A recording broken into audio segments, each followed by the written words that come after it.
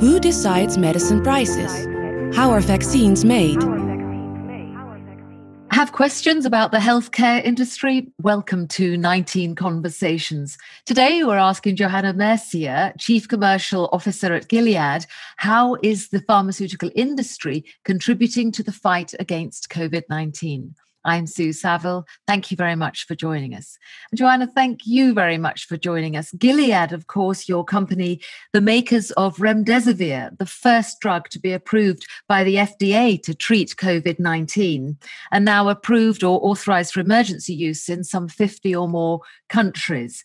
Remdesivir, of course, is an inhibitor that disrupts the production then of the viral RNA, stopping the multiplication of the virus, and originally developed against Ebola, against hepatitis C, and trialed against SARS and MERS. So how was it that it was repurposed when COVID came along? It's a bit of a history here, Sue, so I appreciate the question and thank you for having me.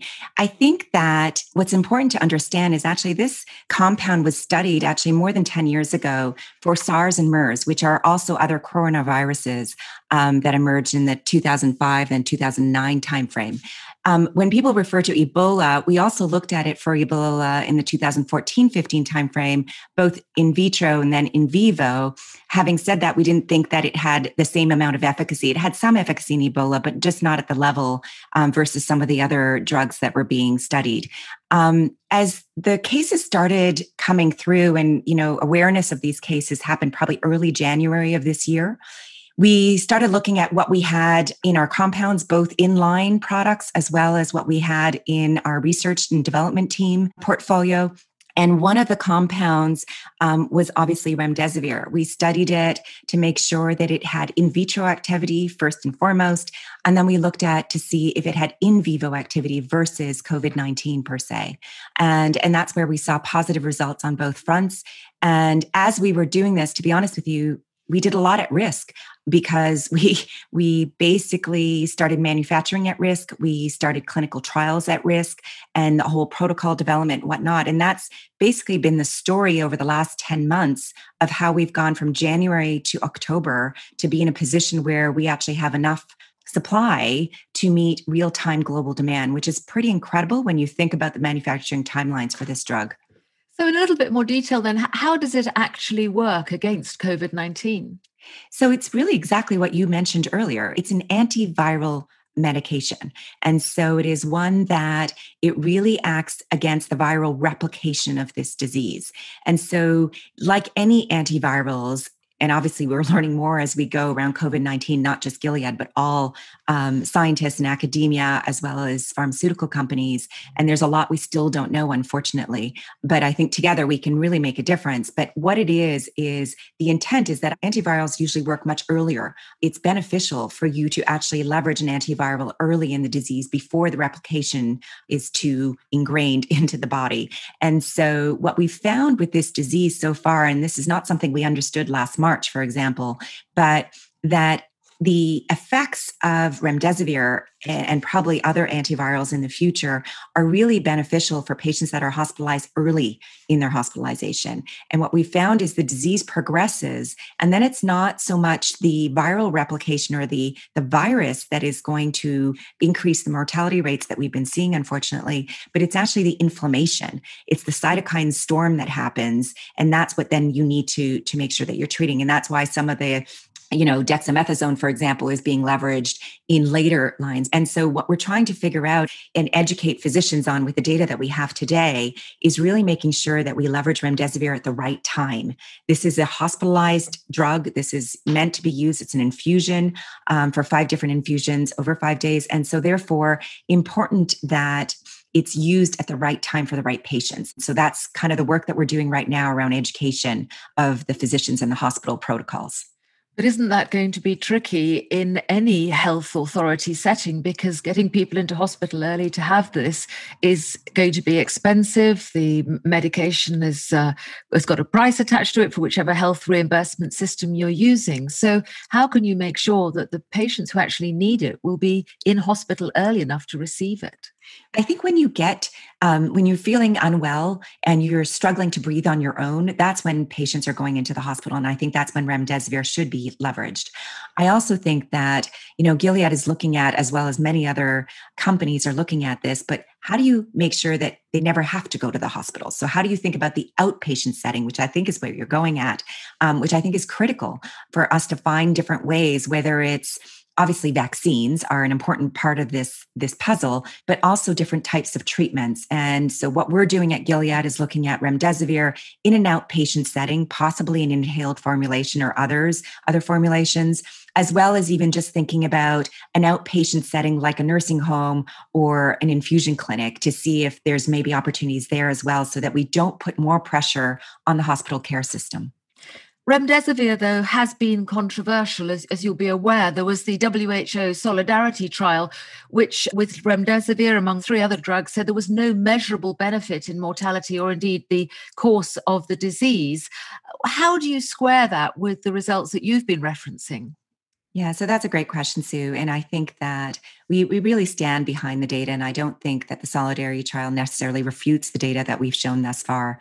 And so if I just speak to the data that we have 3 randomized control clinical trials. And I think the data that's come through, whether it's the ACT-1 study that is versus placebo, or even the simple and moderate trials, I think the data that comes out of that is very consistent across those 3 trials. And that is that it provides a reduction in hospitalization by 5 days. And it also reduces the likelihood of disease progression, which I think is extremely powerful in light of the fact that there are so many hospitalized patients today. As you think about the Solidarity trial, a couple of differences on this front, and that is that it's an open label trial, so it's not double blinded.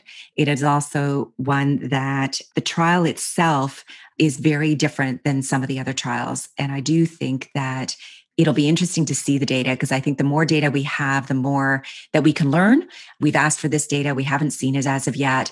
And I think that as we go forward, this trial was really meant originally to be an access trial. So the reason why Gilead participated and gave drug was because it was accessing in countries that Gilead wasn't able to access at that point in time.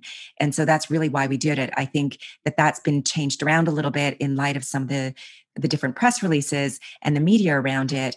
But at the same time, that was really the primary intent of that trial. I think, look forward to seeing it peer reviewed, because it hasn't been peer reviewed yet, versus the ACT-1 that has been in the New England Journal of Medicine publication, I think early October.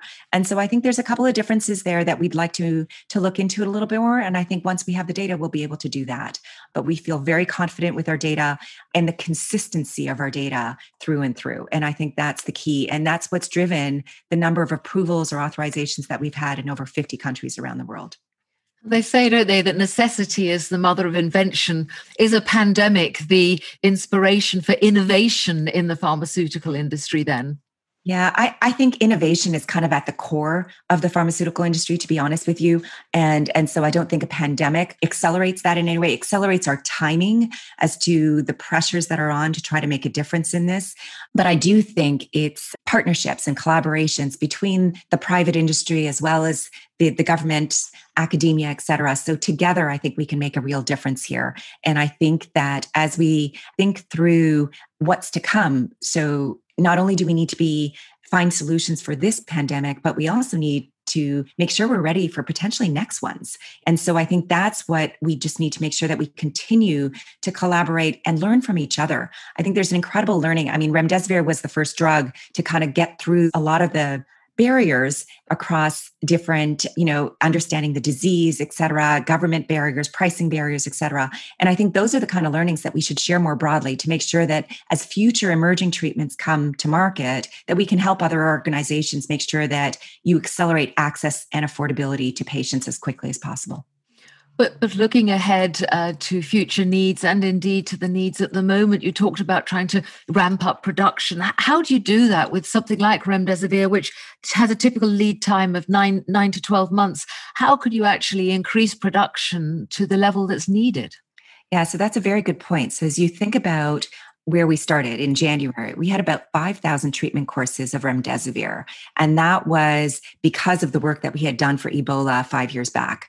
And 5,000 treatment courses doesn't go very far. And to your point, the manufacturing timeframe, it's a very complex manufacturing process. And some of the steps are actually linear in nature. So you can't do them in parallel. So you have to do them sequentially.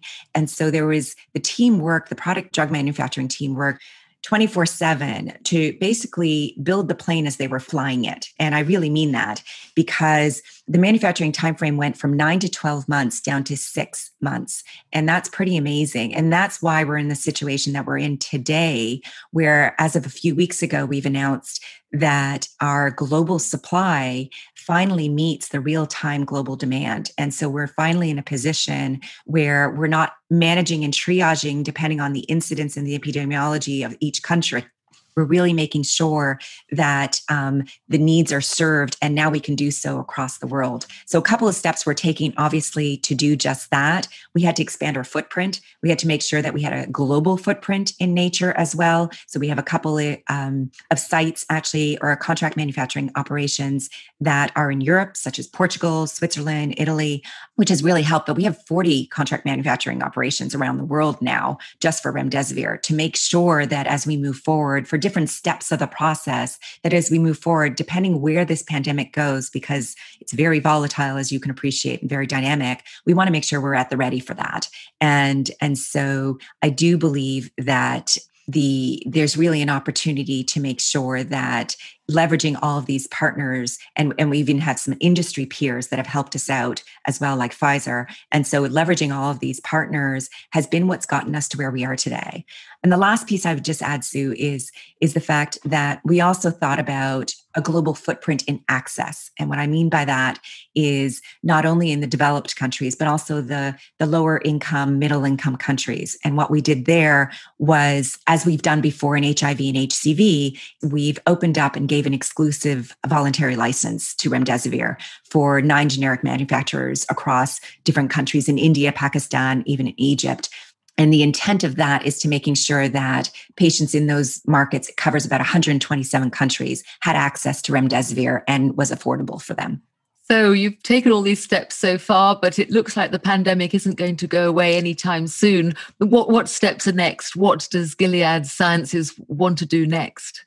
So I think, we continue to make sure that we can continue the development, maybe accelerate the development of remdesivir in other formulations, like we talked about earlier, potentially getting it out to the outpatient setting so that we don't put so much burden on the hospital system or take some of it off depending on the situation. We're also looking at combination therapies. I think that there's real opportunities to combine this drug, and you've seen some studies come out, one with a JAK inhibitor. There's other studies going on right now as well to just kind of look at what's the ideal scenario, and is it a combination or is it a step approach, right? Depending on the timing. So more to come on that front. And of course, continuing to put a lot of investment in our virology and infectious disease portfolio, because we do believe that as much as we want to continue to drive and continue to be part of the solution for this COVID-19 pandemic, we also believe that we need to be ready for the next one.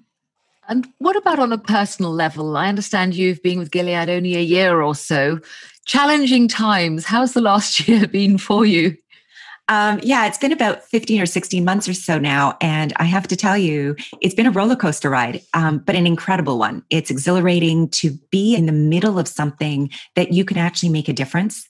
The number of patient stories and emails and phone calls that we have gotten from patients that got remdesivir that didn't think, whether it's from a family member or the patient themselves, they're really moving. And this is why we do what we do in the pharmaceutical industry. This is what it's all about. And I think for me, that's super energizing and motivating to keep pushing and keep doing more to find solutions for patients and their families and give a little bit more hope, just in light of, the fact that it's quite challenging for a lot of folks and their families. And so many people have been impacted directly or indirectly through this.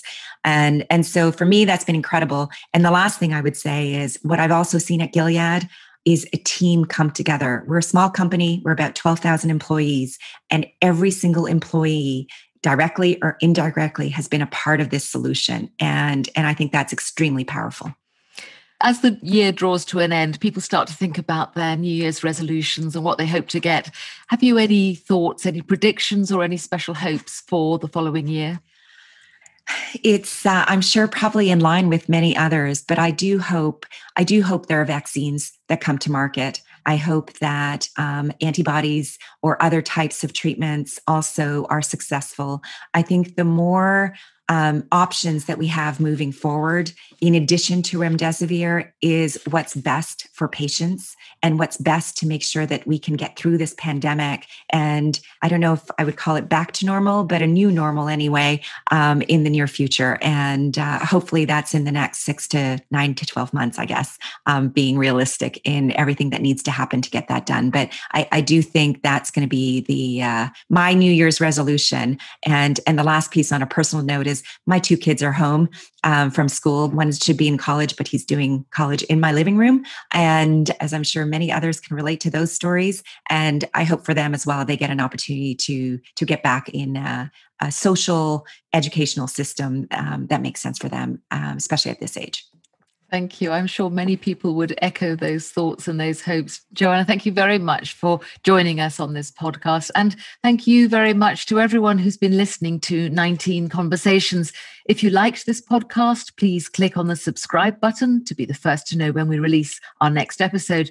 And please leave a rating and a review. Until our next episode, we'd invite you to join the conversation on Twitter using the hashtag #QuestionsInspireSolutions. Thank you all and goodbye for now. Thank you.